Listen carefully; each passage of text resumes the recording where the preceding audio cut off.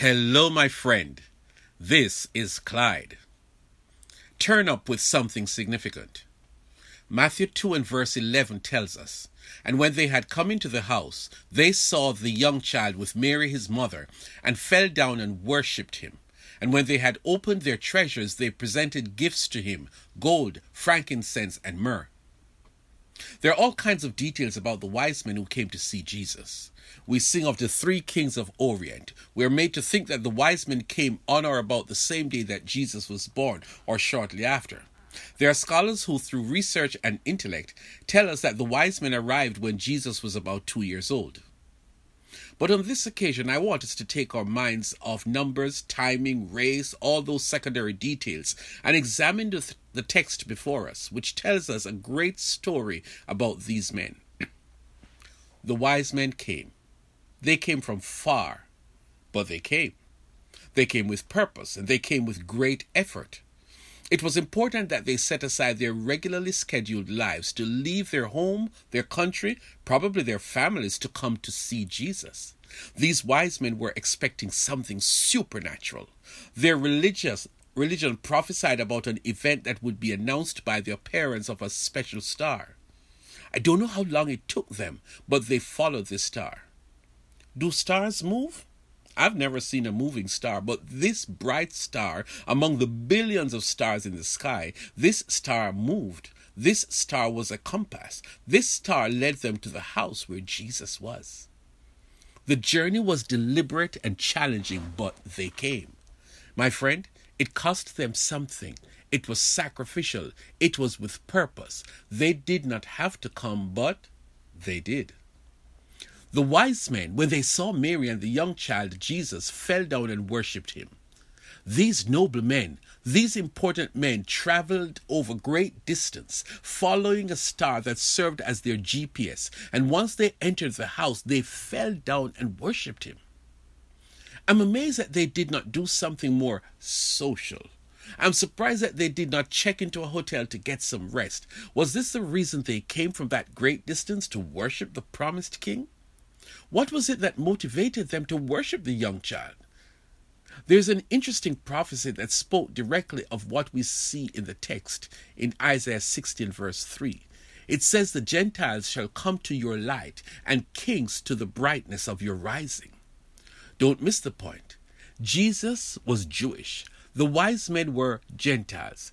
Here came people from different ethnicity, different country, different culture, coming to worship him. God is interesting. The Savior of the world was born in a Jewish family in Jewish country, and yet God arranged it so that Gentiles from very far would come to worship the promised king.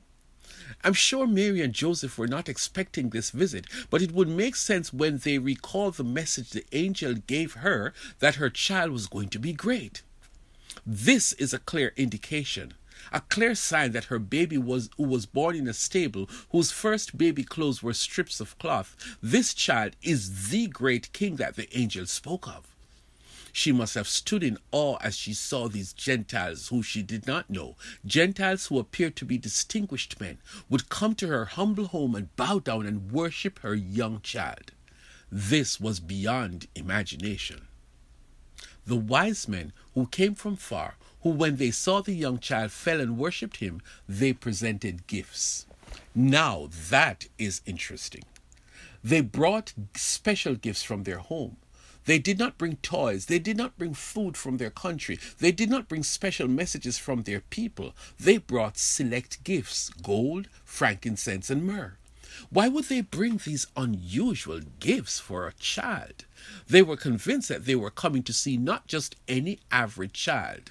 Rather, they were coming to meet the promised king. They were coming to meet the Son of God. They were coming to meet the Savior of Jews and Gentiles. So what better gifts could they bring?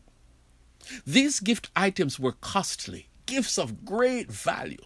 The gifts they brought not only reflected their emotions, but they were gifts appropriate for a king. These gifts were selected and preserved and delivered to the king himself. My, his parents must have been speechless to see that this child, who was born under unusual circumstances, was being honored in such an astounding way. What is this all about? Why am I rehashing a piece of the story that you know well? You see, this is not a casual conversation. This is about you and Christmas. We celebrate Christmas with festivities, with giving and receiving of gifts, with pageantry and music in churches. We do the customary, and each year we try to do better than the year before.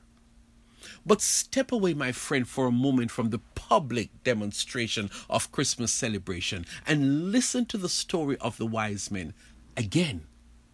The real significance is not the public, but the private observation of Christmas.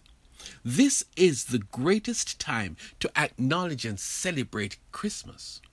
The wise men are teaching us that we need to step away from the usual, the regular, and go to see Jesus. Jesus is waiting for you to come to see him. Come with sincere hearts. He is waiting to have audience with you. Enter into that place, into that space where you, the individual, worship Jesus sincerely. Don't worship only because you are in a special Christmas service, but worship him for who he is to you. Worship him with your whole being, bowing down before him. And what can you bring? The most precious thing to you is your life itself. There is nothing more valuable than your life. Will you give him your life? I mean it. Give the King your life. He gave his life for you. He came so that you might have his life. I'm suggesting that this Christmas could be the first time you consciously give him the best thing, the gift of your life.